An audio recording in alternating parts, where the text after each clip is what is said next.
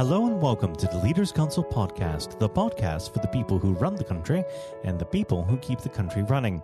You join us on yet another sunny day here in the capital. I'm Matthew O'Neill, and today, as always, we ensure that we have a variety of distinct perspectives on leadership. First, we're joined by Andrew Hunt, owner of Holiday Architects, a UK-based tour operator who specialise in tailor-made holidays. Andrew, hello. Hi there. Well, I'm appreciative of you joining us on the program today. Now, normally we go directly into the subject of leadership, but due to the ongoing COVID outbreak, we should start there.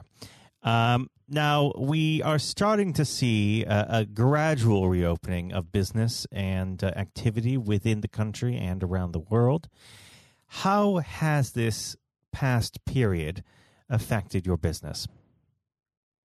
To be honest, it's been horrendous. It's been catastrophic, I would say. We sell long-haul holidays, and long-haul travel effectively stopped in mid-March. We are seeing some reopening, but I think it'll be a very long time until sort of long-haul flights return to anything like normality. So, we're looking at, we've had zero income since the crisis started. We'll have minimal income for another few months. And then for another, year after that, I think you're going to see income levels massively suppressed and really unpredictable. So, we've lost now a third of our workforce, and I'd say most of my competitors in this space, 25 to 50% of their workforce are going to be going. So, it's been pretty brutal. Now, when it comes to the way in which we're exiting this situation, do you have any kind of projections as to what your industry will look like in the coming weeks and months? I think it's going to be very sort of stop-starty, and I know that's probably across most sectors and stuff. You've got where you're going to have local lockdowns, regional lockdowns, national lockdowns in response to flare-ups. For us specifically, people who plan our holidays usually plan them a long way out. They're major events, they're big ticket events, and the one thing that you want for that is some stability and certainty. You don't want to be, spending £10,000 on a holiday if you're not pretty confident it's going to go ahead. So for us, as we emerge from this, until we have some sort of stabilisation of international flight networks and reciprocal travel arrangements, it's going to be really tough until that point. Now, of course, we're here to discuss the concept of leadership. We should move on to that subject. I always like to start this part of the conversation off by asking the same simple question. What does the word leader mean to you? I saw a researcher do a talk once, a chap called Marcus Buckingham, and he hit the nail on the head for me. He said, really simply, a leader is someone who has at least one follower. And so you sort of switch the focus onto why people would follow a leader. And his feeling is that a leader gives you confidence about the future. The future is by definition uncertain, but the leader is someone whose followers believe they're well placed to navigate that uncertainty. So, to me, leadership is about making sure I'm best placed to help the company thrive and survive in the future, and then to ensure that everyone else in the business feels the same and can look to the future with confidence. And how would you describe your personal leadership style?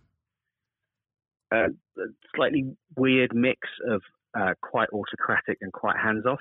I've got a really strong sense of a small number of basic principles that I think will bring the business success, and they're almost non-negotiable, and I'm the owner of those principles within the business. But beyond that, I try to sort of delegate out and empower people to interpret and implement those principles as sort of tactics and day-to-day decisions. So I'll let them get on with it. I'll support them and mentor them as they do it, but pretty light touch and letting them shape things as they see fit. That's what I'm aiming for, but I'm not quite there yet. It's a work in progress. And where would you say that you came to this style? Did you have any particular role models who shaped the way that you view leadership, or was this more situational based? A bit of both. I had a couple of role models, most notably my first boss, and what they all did, all the good ones did, was made me feel like an equal. So whenever I've been treated like an equal, I've responded by working really hard and not resenting it and thoroughly enjoying what I was doing. And that's what I'm trying to emulate. But there's a situational element as well, in that when I started out in leadership, I was quite dictatorial, sort of command and control. And that ended really badly. So I just learned a very hard lesson by doing that. And so my guiding principles are to now to treat people like adults and try and treat them as I would have wanted to be treated on my way up. Now, let's talk a bit about the unpleasant side of leadership. When it comes to resolving conflict, do you have any sort of methodology? Yeah, one thing that I think is really relevant and people need to remember as we sort of start to rush headlong into a post-COVID world where the office, is got rid of, is that actually one of the very best things is just getting people in a room together. I think in terms of empathy, understanding a colleague, nothing beats being able to sit across the table from them, and certainly not Zoom, for example. So in my experience, if two people who are in conflict can at least sit down together and talk things through, potentially with a sort of mediator there as well, you can resolve most conflicts because each person sort of starts to appreciate the other position and point of view, and then you get the concessions that are necessary to move on from the conflict. Now, you've mentioned there the concept of the office. Let's touch on that for a second in this post-COVID world.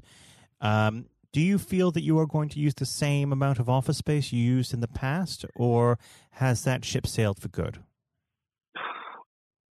Interesting. I mean, we've always had a fairly flexible working policy, in as much as we've always allowed people to work from home one day a week, and we've sort of operated no set hours. So it's always been slightly fluid. We're talking about that now. I can conceive of a model where perhaps we end up with perhaps 2/3 of the desks we would need if everyone was in, and rotate it round. So rather than having people work from home one day a week, it could go out to a couple of days a week or 3 days a week. But one thing I've seen throughout my career, what I believe really strongly, is that successful businesses are built on really great culture, and really great culture is so much easier to build if you're all in the same place, at least for a significant chunk of time. I think there are businesses out there that have built great cultures remotely. When I look at that and when I try and work out how to do it, it feels extremely challenging. So I'm sort of not wedded to the office, but I still think it's got a really important role to play. Now, of course, leadership comes in many different guises, and there are many people to take inspiration from. But if you were to speak to a young person today and you were to suggest, let's say, 2 or 3 figures from business that they should try and emulate, who would they be? I don't know about emulating, because I've not had kind of enough experience of it. But there are people I'd suggest they read, like Marcus Buckingham being one of them. They're sort of people who sort of challenge a standard set way of doing things. I quite like that. But yeah, my experience, I've had a number of bosses, and I've had some very good ones. And I think the experience I take from my personal bosses is much greater than whatever I read about Richard Branson in a leadership column. So I don't personally have role models, sort of well-known role models. My role models have all been people I've worked for or had direct experience of. Well, unfortunately, our time together has drawn to a close, Andrew. But before I let you go, what does the next 12 months have in store for Holiday Architects? It's going to be tough. It's going to be pretty uncertain, because I think I've said before, we don't know when air routes are going to open up again. We don't know how they're going to be impacted by local flare-ups and lockdowns. We don't know what the travel insurance market is going to look like, because it completely ceased to function during the crisis. We don't know about legislative changes and so on. So a lot of uncertainty. By next summer, I hope and believe there will be a pretty stable range of long-haul flights available, covering most, if not all, of our portfolio. And so we can have a reasonably decent, predictable income. But between here and there, all I can say is I think it's going to be rocky and sort of full of temporary setbacks, but hopefully we get there in the end. Well, I do wish you and the entire team at Holiday Architects the best of luck in the coming weeks and months, and I do hope we have a chance to speak again when things have gone back to semi-normal. But for now, Andrew, thank you. Thank you very much. That was Andrew Hunt, owner of Holiday Architects. And now, if you haven't heard it before, is Jonathan White's exclusive interview with Jeff Hurst. We're now joined, though, by former England footballer and still the only man to score a hat-trick in a World Cup final, Sir Jeff Hurst. Thank you very much for coming on today. You're welcome. You're welcome. Good afternoon. And perhaps I should start and get it over and done with. I know you must be bored with it, and you've probably been asked 1,000 times. But when you got out for a duck playing for Essex, Jeff, what was going through your head at the time? Well, of course, that's not one of the most asked questions I get. Oh, there are one or two people who are very familiar who do Google me, who realise that I did score nothing for Essex. For my only game for Essex first team when we played against Lancashire in Liverpool, a place called Egbert in Liverpool, many years ago, 1962, I think that was. So I didn't. I didn't really feel it at the time. It was lucky to be playing. I guess there were one or two injuries, but the problem that I had was really messing about between the two sports. That was very detrimental to me over that period of time, being stuck between the two sports.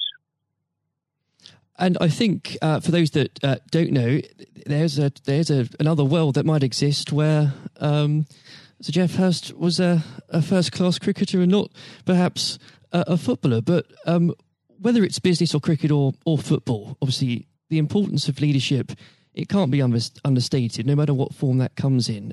When you were at West Ham, Geoff, and when Ron Greenwood first came along, he made obviously some pretty radical changes. Was this a man that genuinely inspired confidence the first time you'd meet him? Absolutely. I mean, he was simply a fantastic coach or teacher, if you like, at football. And the quite always mentioned when we talk about Ron Greenwood, Harry Redknapp, who was played under him and has been very successful as a player and the manager over many years. He's come across many coaches, of course, and managers during his time over the years, I guess. He would still say that Ron Greenwood is the best coach he'd worked with.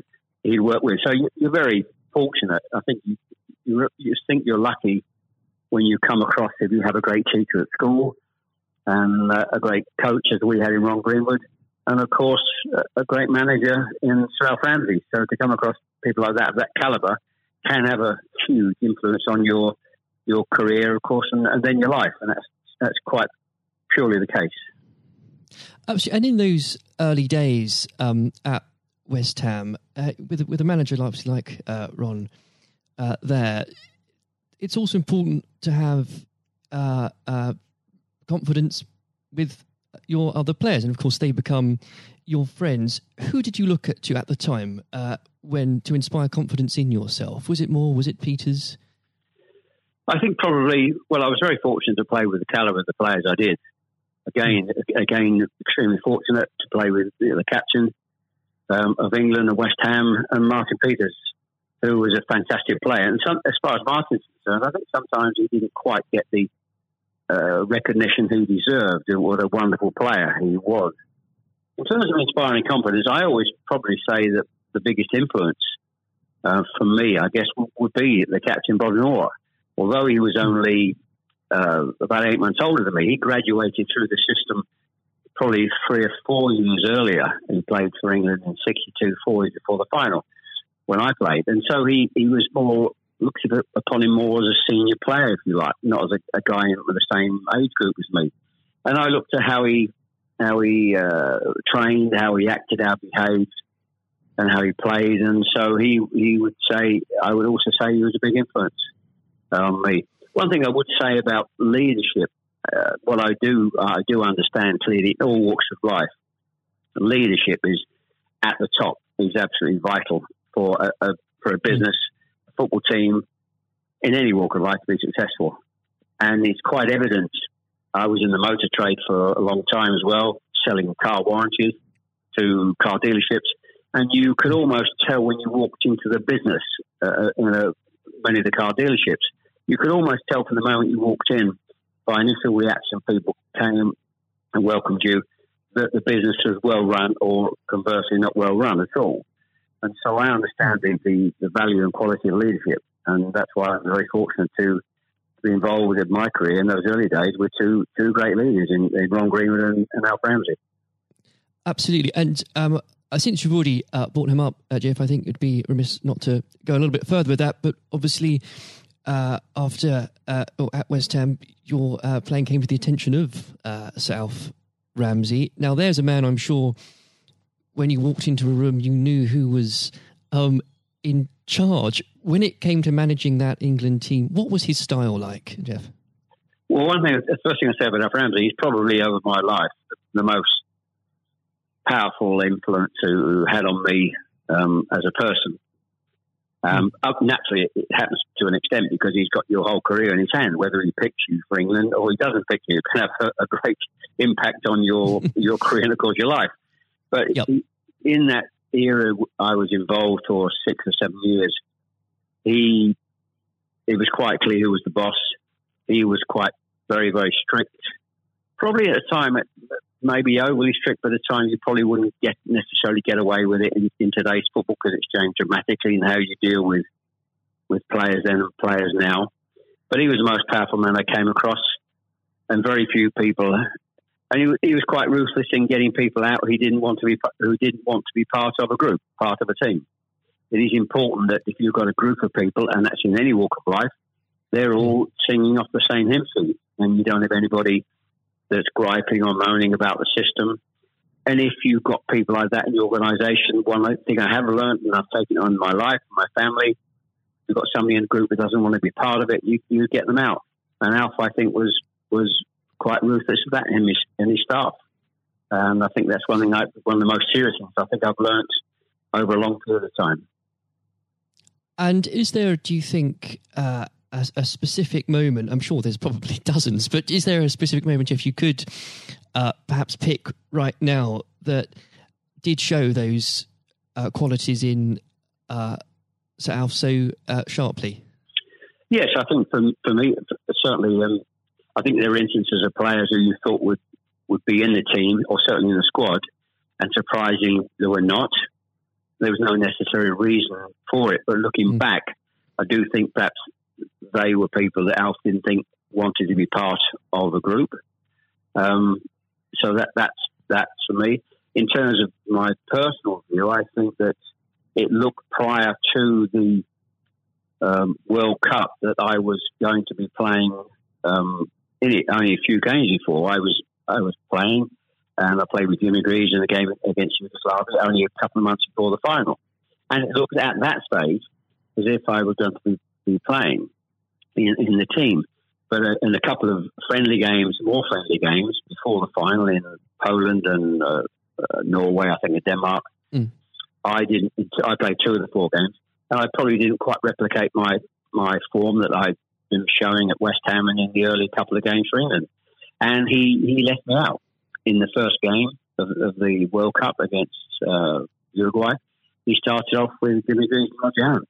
So I had an impact of thinking at that stage I looked like I was going to play, and didn't start because of just a lack of form. I didn't play quite well enough to justify my position. And somewhat fortuitously, I only got back in the team because of a nasty gash to shin on Jimmy Greaves' leg.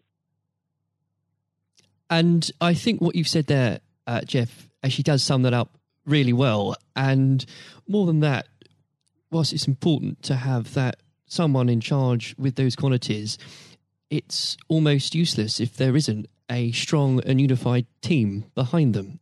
And there really must have been moments, Jeff, maybe there weren't, but let us know, in that 66 competition, the prolonged pressure on all of you, the weight of a nation, did it get to you? Well, not for me personally, no. I think, and I don't, not for me, not for a second. I think I was just happy to be involved in the squad initially. Not at all. You're not aware of the magnitude of the occasion, really, looking back out. So I never really felt, people talk about pressure a lot, and it's there, and players talk about it in life. I didn't really necessarily feel any great pressure during the time I was there. And what is also important to say about Alf Ramsey, the people he left behind, that were left in the squad after he'd moved 1 or 2 players out, the squad were a bunch of very hard-nosed, professional, top-quality people. And that was, again, the leadership that Al showed. He got people in together that were very, very strong personally.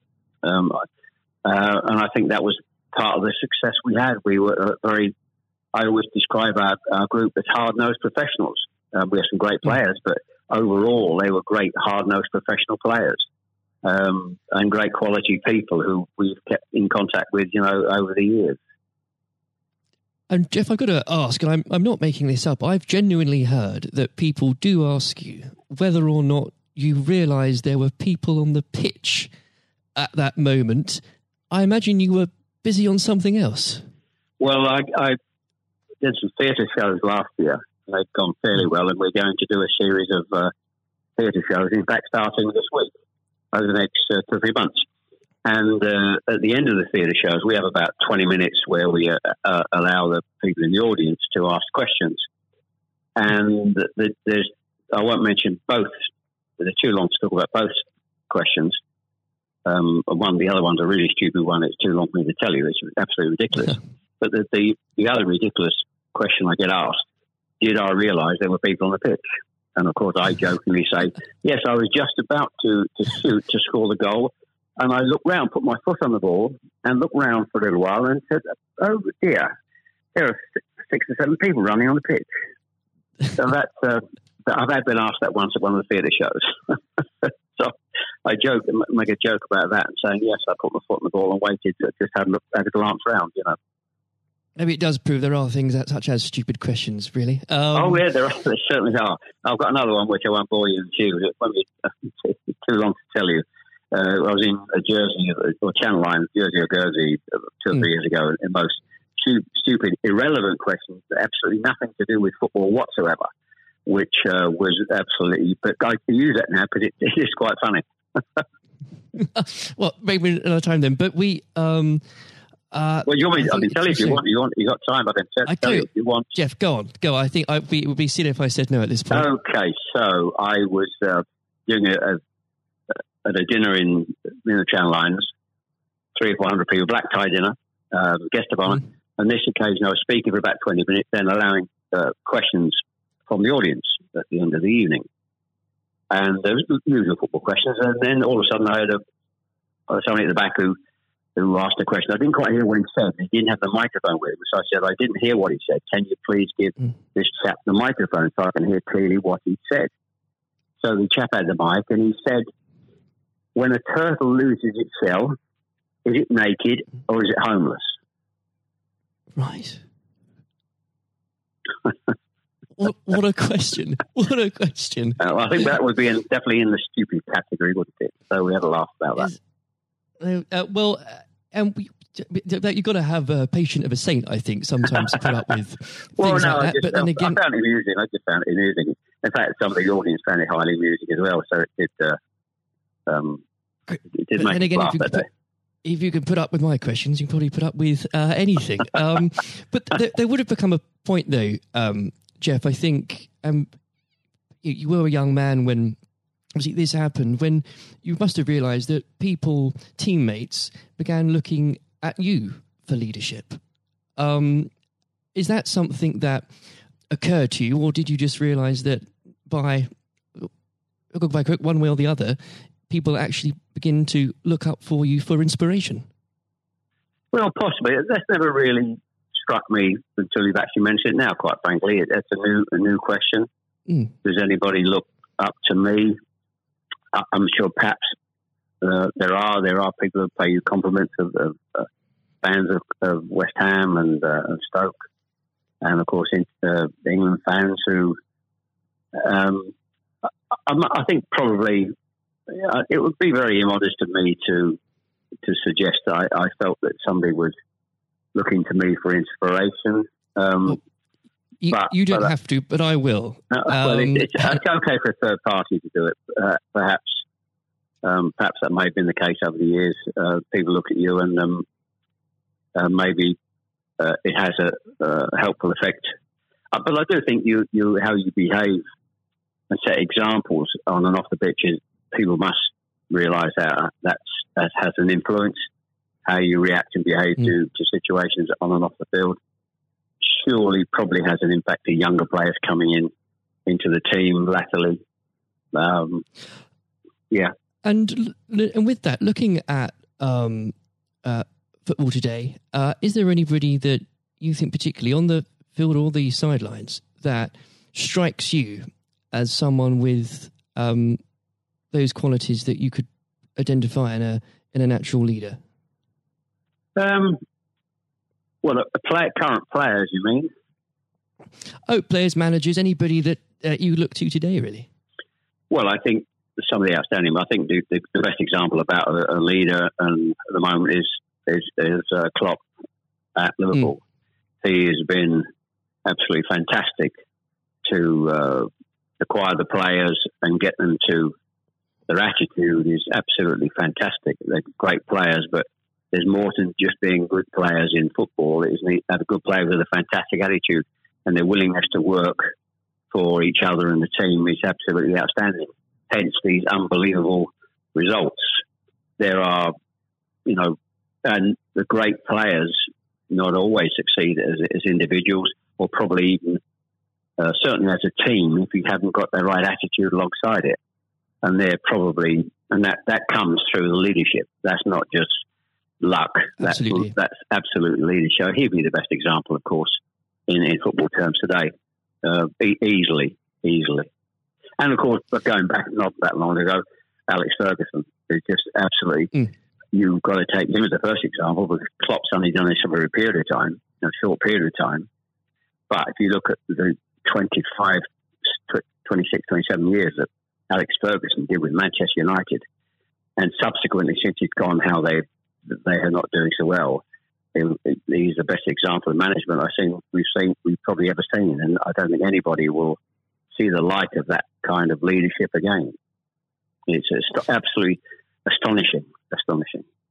And do you think, could you imagine Sir Alf or even Ron Greenwood managing teams today?